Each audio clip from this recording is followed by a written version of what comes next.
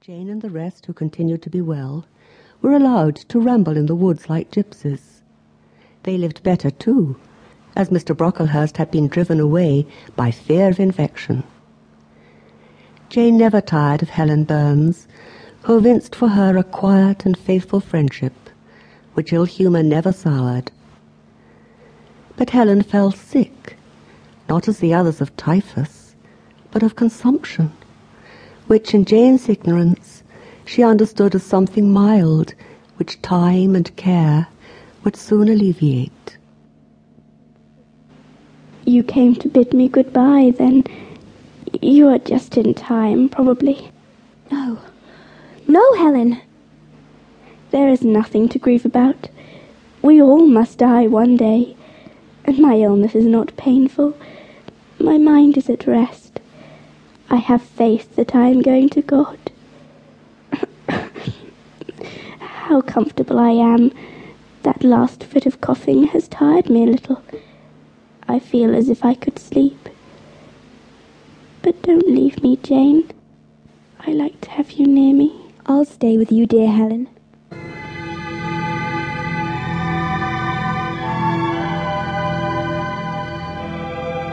After an investigation prompted by the advent of typhus, Mr. Brocklehurst was aided in the discharge of his duties by gentlemen of rather more enlarged and sympathizing minds, and the school thus improved became in time a truly useful and noble institute.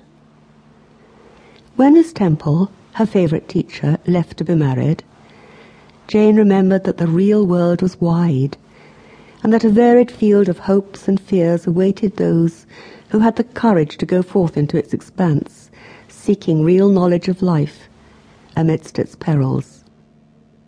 Her vacations were still spent at school. Mrs. Reed had never sent for her. Neither she nor any of her family had ever been to visit her. Jane gasped for liberty, for change and stimulus. She decided to advertise. J.E. is requested to send references, name and address, and all particulars to Mrs. Fairfax, Thornfield, near Millcote. An elderly lady's writing. Beautifully written. My own hand does not compare, but as what I write in my diary is for my eyes alone. Let me see. What is my last entry? After 8 years at Lowood, both as pupil and now for the past 2 years as teacher, it is time for me to take up a new servitude where my excellent education can be put to good use elsewhere.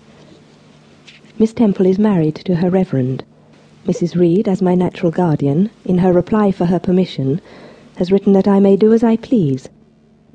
A phase of my life is closing today, a new one opening tomorrow.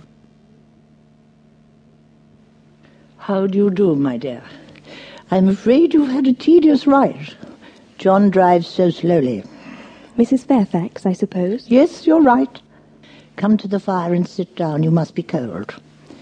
I'll see that your luggage is carried into your room. Shall I have the pleasure of seeing Miss Fairfax tonight? Miss Fairfax? Oh, you mean Miss Varon? Varon is the name of your future pupil. She is not my daughter. I have no family. I am so glad you are come. It will be quite pleasant living here now with a companion. To be sure, it is pleasant at any time, for Thornfield, though rather neglected of late, is a fine old hall, and this autumn little Adele Varon and her nurse came. Her child makes the house come alive all at once, and now you are here, I shall be quite gay. But I'll not keep you sitting up late tonight. You must be tired. I'll take you to your room.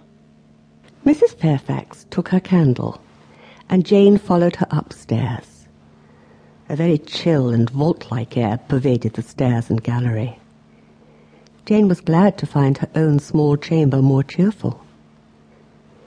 When she awoke, it was broad day. Jane dressed herself with her usual care. She was solicitous to be neat, and to please as much as her want of beauty would permit. She felt it was her misfortune to be so little and so pale.